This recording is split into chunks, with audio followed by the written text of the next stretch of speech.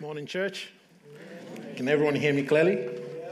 Good. I've had incidents with this thing on my head for previous times, so I'm glad I can speak clearly without having to fuss about it.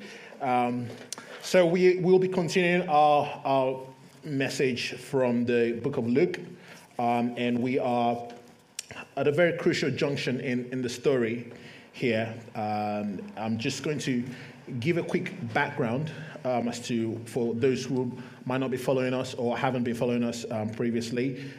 We have been looking at the book of Luke for weeks now, probably months now, and we've looked at the life of Jesus Christ right from his birth, right all the way to essentially what is leading up to his execution on the cross. So we get to this part of the story, which is the trial of Jesus Christ. And now we're going to be looking at Luke 22, from verses 63 all the way to chapter 23, all the way to 25. I'm not going to read the entirety of it because I've got a bit to go through today. So I'm just going to read from verses 22, from chapter 22, verses 63. I'm going to focus on that, and then you just follow me and bear with me as we go through the stories. We'll be going through Bible passages today, so just get ready. I'm going to be firing it out to you guys, so please bear with me. Okay, so Luke 22, from verses 63, it says, "Now the men who were holding Jesus in custody were mocking him as they beat him. They also blindfolded him and kept asking him, 'Prophesy, who is it that struck you?' And they said many things against him, blaspheming him. When they came, the assembly of the elders of the people gathered around, both chief priests and scribes, and they led him away to their council. And they said, 'If you are the Christ, tell us.' But he said to them, 'If I tell you, you will not believe. And if I ask you, you will not answer. But from now on, the Son of Man shall be seated at the right hand of the power of God.' So they all said, 'Are you the Son of God then?' And he said to them, 'You have said that I am.' Then they said, 'What further testimony do we need? We have heard it ourselves from his own lips.'" And so here, Jesus Christ has been taken and arrested at the Garden of Gethsemane. His disciples had all left him, and what we have is probably Apostle John, who was with Jesus Christ at this point here, and Peter was outside waiting, denying Christ really. So Christ is on his own really here, and he's been beaten, he's been roughed up, he's been mocked, and now they are placing accusations on him. And this is quite late, or you could say in the early hours of the morning. And up to this point, you've seen the tension between the leaders, the religious leaders of Israel and Jesus Christ.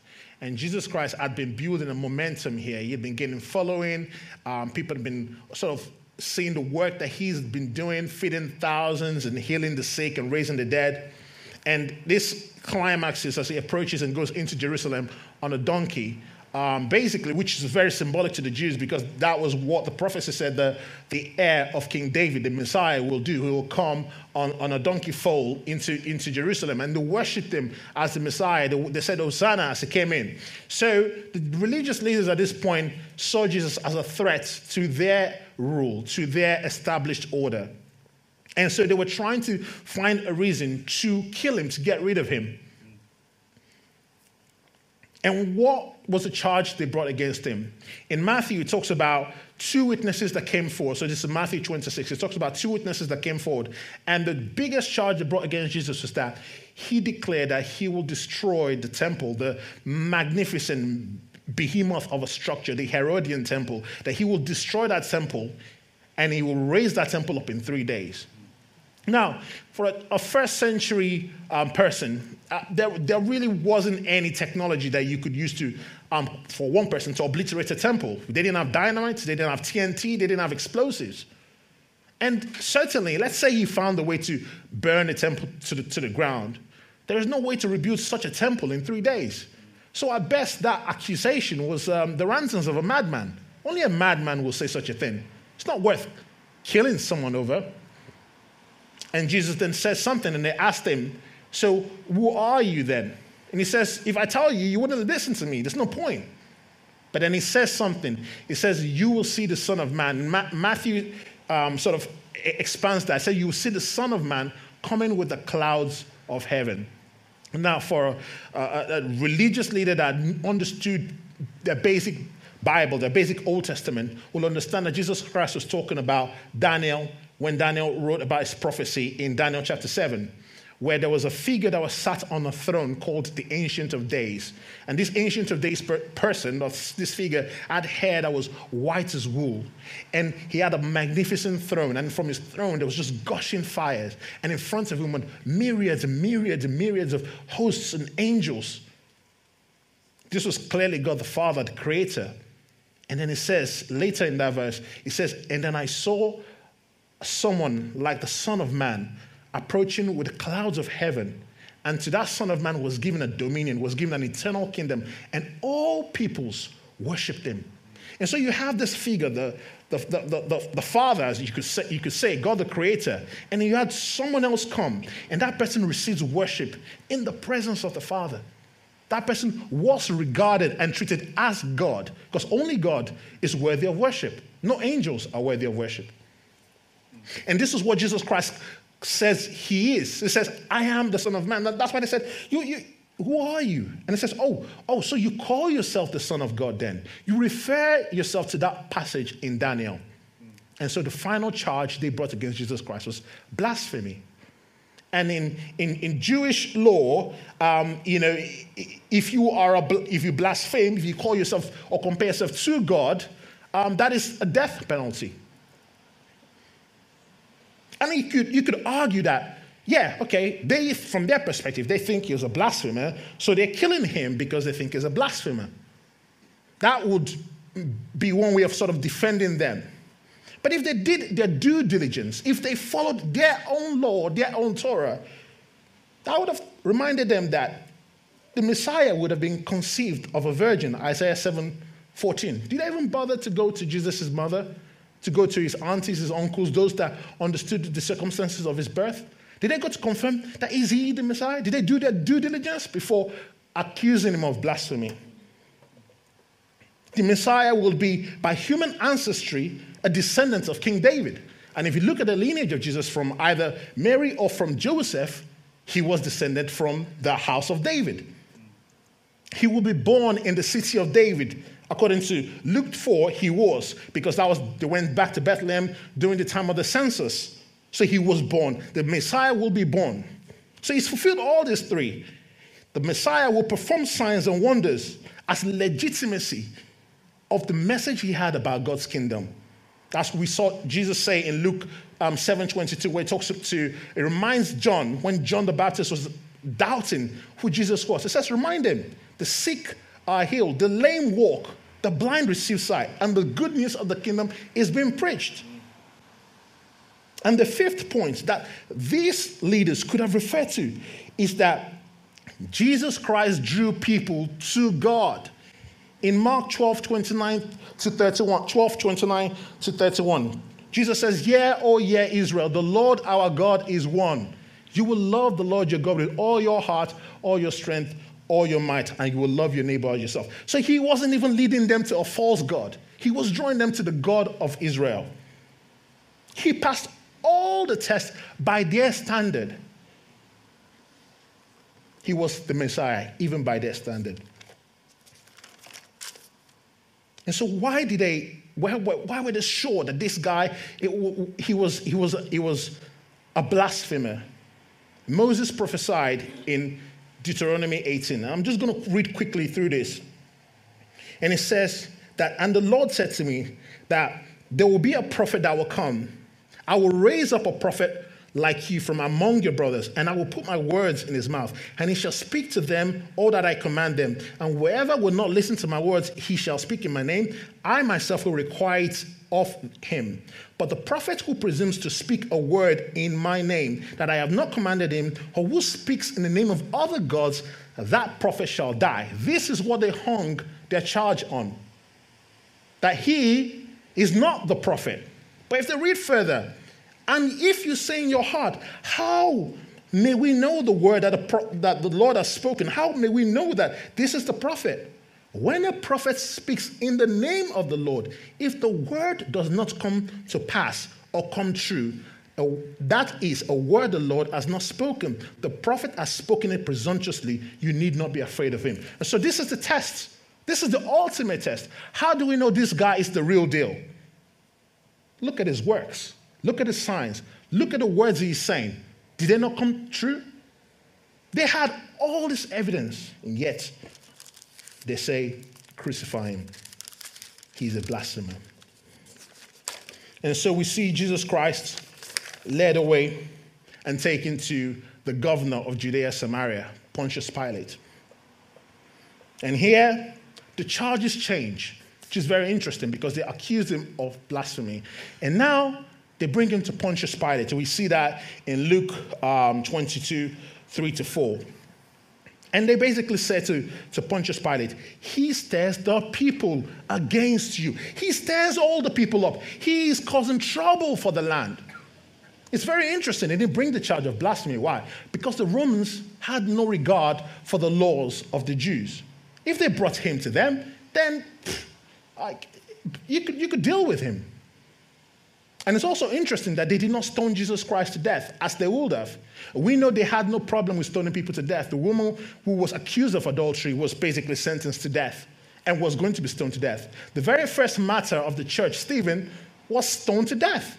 So the Jews had no problem stoning people to death if they felt like they had broken their laws. But Jesus was too popular. It was politically untenable to kill him. He had just been welcomed into Jerusalem as the Messiah. They thought this is the guy that will liberate us. What would it look like if they killed the people's Messiah? So they had to get the Romans to do their dirty work for them. And so Pilate says to him, are you the king of the Jews? Is this a political matter? Are you claiming sort of monarchical authority over these people? Who are you? At this point, Pilate knew who Jesus was. He had spies in the land. He knew what Jesus stood for.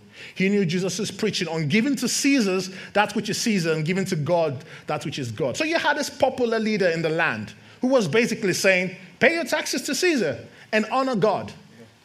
So that wasn't a threat to the Romans. They knew that you're a popular guy, they're saying pay your taxes. That's a good point. That's a bonus on our end.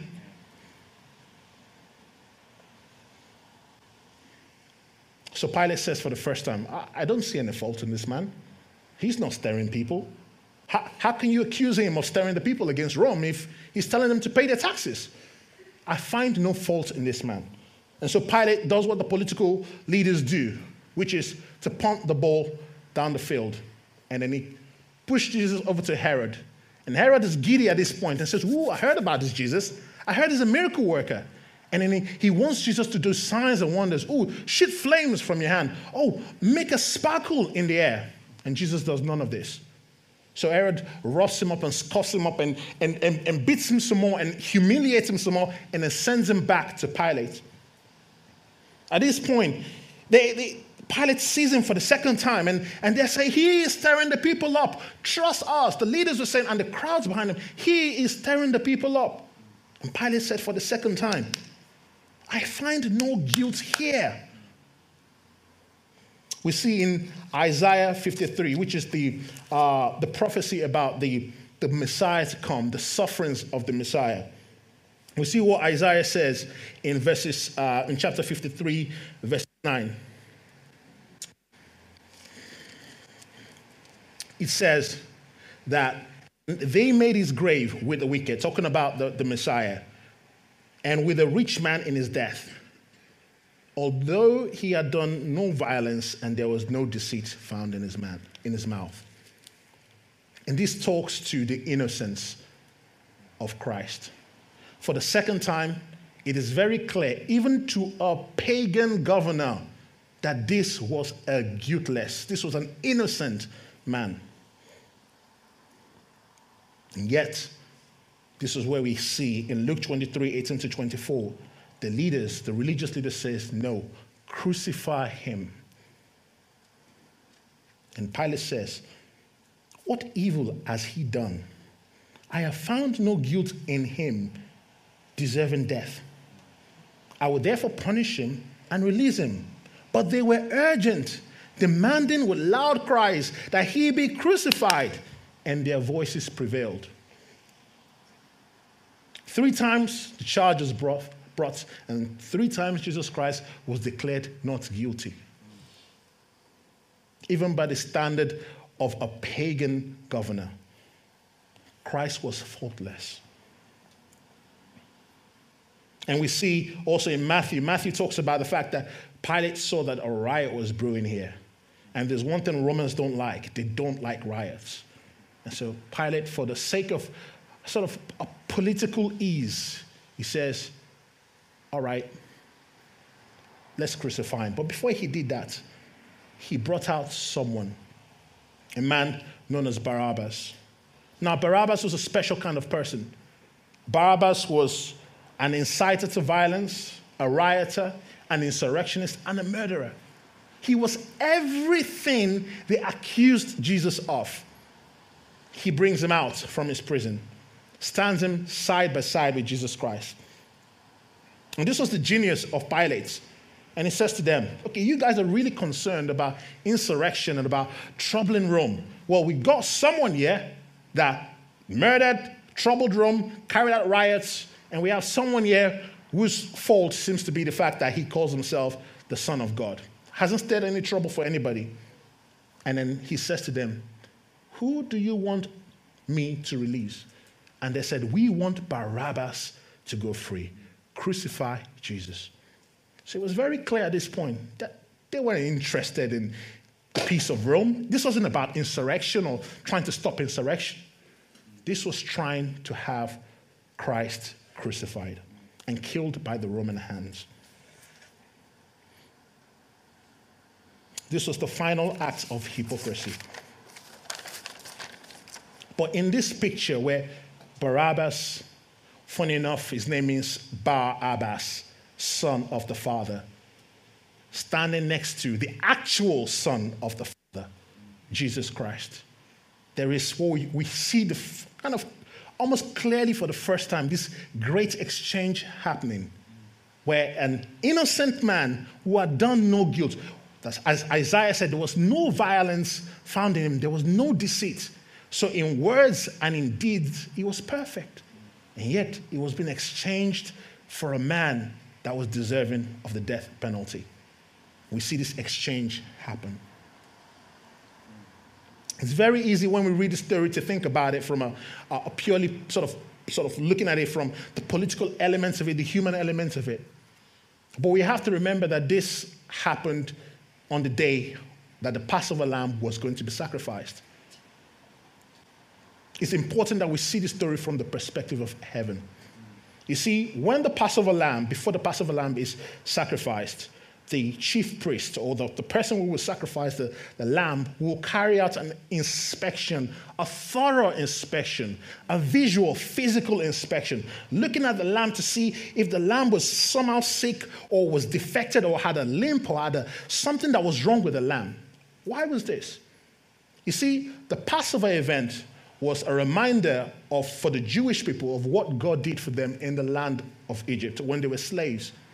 And before God brought the final plague, he instructed them and said that you're going to take a young lamb, less than a year old, and it must be a lamb without blemish. Must be a lamb without blemish. What does that mean? That means that it's a lamb that can have no physical defects. You have to sacrifice this lamb and apply the blood on the doorpost of your house. And when the angel that is coming from the Lord comes, it will and sees the blood of this lamb, it will pass over. That's where we first hear the first time we hear the word Passover. And this is what the Jews celebrated. But you see, in this story, God was basically saying that this is my own Passover lamb. According to your standards, the Jewish standard, he was perfect. According to the standards of the Romans, he is perfect. Look him up, down, front, back, inside, out. He is perfect. Why is this important? Because God was providing a covering You see, God, the blood of the Passover lamb was so important because if there was a defect, then the angel of death, the judgment that God was bringing on the land of Egypt, would have just swept the house. It had to be a perfect lamb. This was God's inspection. The trial was being done by men, but really it was orchestrated by God. It was God saying, this is my Passover lamb. Look at him. You can find no fault in him, even by your imperfect human standards. If one builds a beautiful house with powerful walls and beautiful painting and wonderful gardens and lovely tiled roof, and you miss just one little gap in the roof, just a small tile missing in the roof, and there was a big flood. No matter how beautiful, how powerful, how much money you spent on that house, the entire house will be destroyed. You need a perfect covering to protect you from the rain that is to come. And Jesus himself is that perfect covering. It says in 1 John 1:8, if we say we have no sin, we deceive ourselves, and the truth is not in us. Even the most hardcore atheists will tell you that I am not perfect, even by my own atheistic standard. How much more are we guilty of imperfections in the eyes of a perfect God? You see, it says in Hebrews 9:27, and just as it is appointed for man to die once, and after that comes judgment. We're all passing through this life. You know, we're all going to give an accounting to the one that created us. There is no reincarnation, as the Eastern religions teaches us. There are no second chances. There is no, for those who play video games, there is no respawning. It's just this one chance. And God's justice, his reign will fall because he's a perfect God. We will not tolerate a nice judge to let guilty people go free, even in our own imperfect world. But we expect God to not be perfect in his justice? No. He will examine every single person. Every single one of us will be examined. And his justice is not like okay, I will let that one slide, or we'll let that one slide. It is perfect. And if we have but one small leak in our roof, in the covering of our lives, then we will be found out. And this is why Jesus Christ is offered. He's offered as an alternative, you see, because we as human beings, we have this tendency of going back and forth with our own covering. We use the covering of our good works.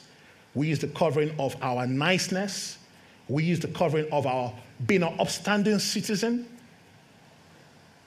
But God examines the motives of the heart. God doesn't just look at, as a nice guy. He's got a nice wife and nice kids. He's got a nice job. He's such a nice guy. God doesn't look at that. God sees our heart. He sees when we are prideful, even in our goodness. He sees that. And so even our best works, our best covering, it's like a house with a massive hole in it. The best of us, that's how we look like to God. And so God says, well, you've got an option here. You could either come to the day of your judgment with your covering, with your way of making things nice, or you can accept my perfect covering, which is Jesus Christ. Do we want to take a chance with our own imperfections, or do we want to take a chance with the perfect Lamb of God? And some might say, I know I'm not walking with God. I know I don't have that covering. How do I enter? How do I come under that covering? Well, the apostles tell us that if you repent of your sins, if you confess with your mouth that Jesus is Lord, that he is enough, you reject your pride and turn to God, put your faith in Jesus Christ. Say, I'm done trying to make myself look good. I am not enough. You are more than enough. Turn to Christ. Follow him. Follow him. He is better. Accept his covering. And there might be someone here saying, I know he is better, but I have fallen away from him. Like Peter, I have betrayed him again and again and again. How can I come back to him? Or Christ wants you to know also that his covering is sufficient. This isn't a covering that covers from the end of this building to the other. This is a covering that is greater than the width of the entire universe. This is a covering that is sufficient. This is a covering that could bring Apostle Peter back into the grace of God. This is a covering that could bring that person that terrorized the church, Apostle Paul. He could bring him under the covering of God. This is a covering that is great.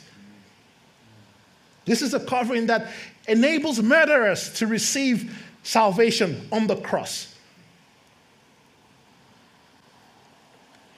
Now I'm going to end with this. It says, Jesus says in John 6:37, in the latter part of that verse, it says, whoever comes to me, I will never cast out. Do you want this perfect covering? I think this is the best passage of entire scriptures. How can I be sure that his covering will be enough for me? Well, he says, whoever comes to me, I will never cast out.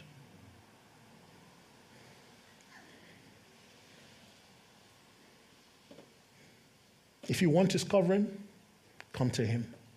There is no other way. He will never reject you. And if you get to heaven's gate, and if he ever says, I'm not quite sure if I want to let you in, say, but I did come to you, he's got no option. This is his promise. You can hold his word up to him and say, I came to you. And he promises, I will never cast them. I will never say, go back. I don't want you. Come back to him. So, Father, we thank you. We thank you because of your covering, we can walk in freedom. We know it's not by our power. We know it's not by our might.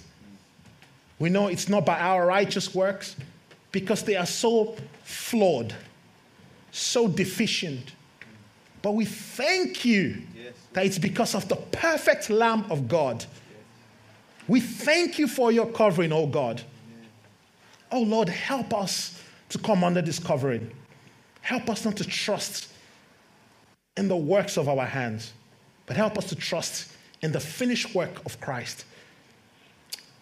I just pray for those that are listening today who are not sure. We pray, Lord, I pray that they would turn to you. And Lord, as they turn to you, let them hear your voice saying, welcome, son, welcome, daughter. We thank you, Heavenly Father. For in Jesus' name I pray. Amen.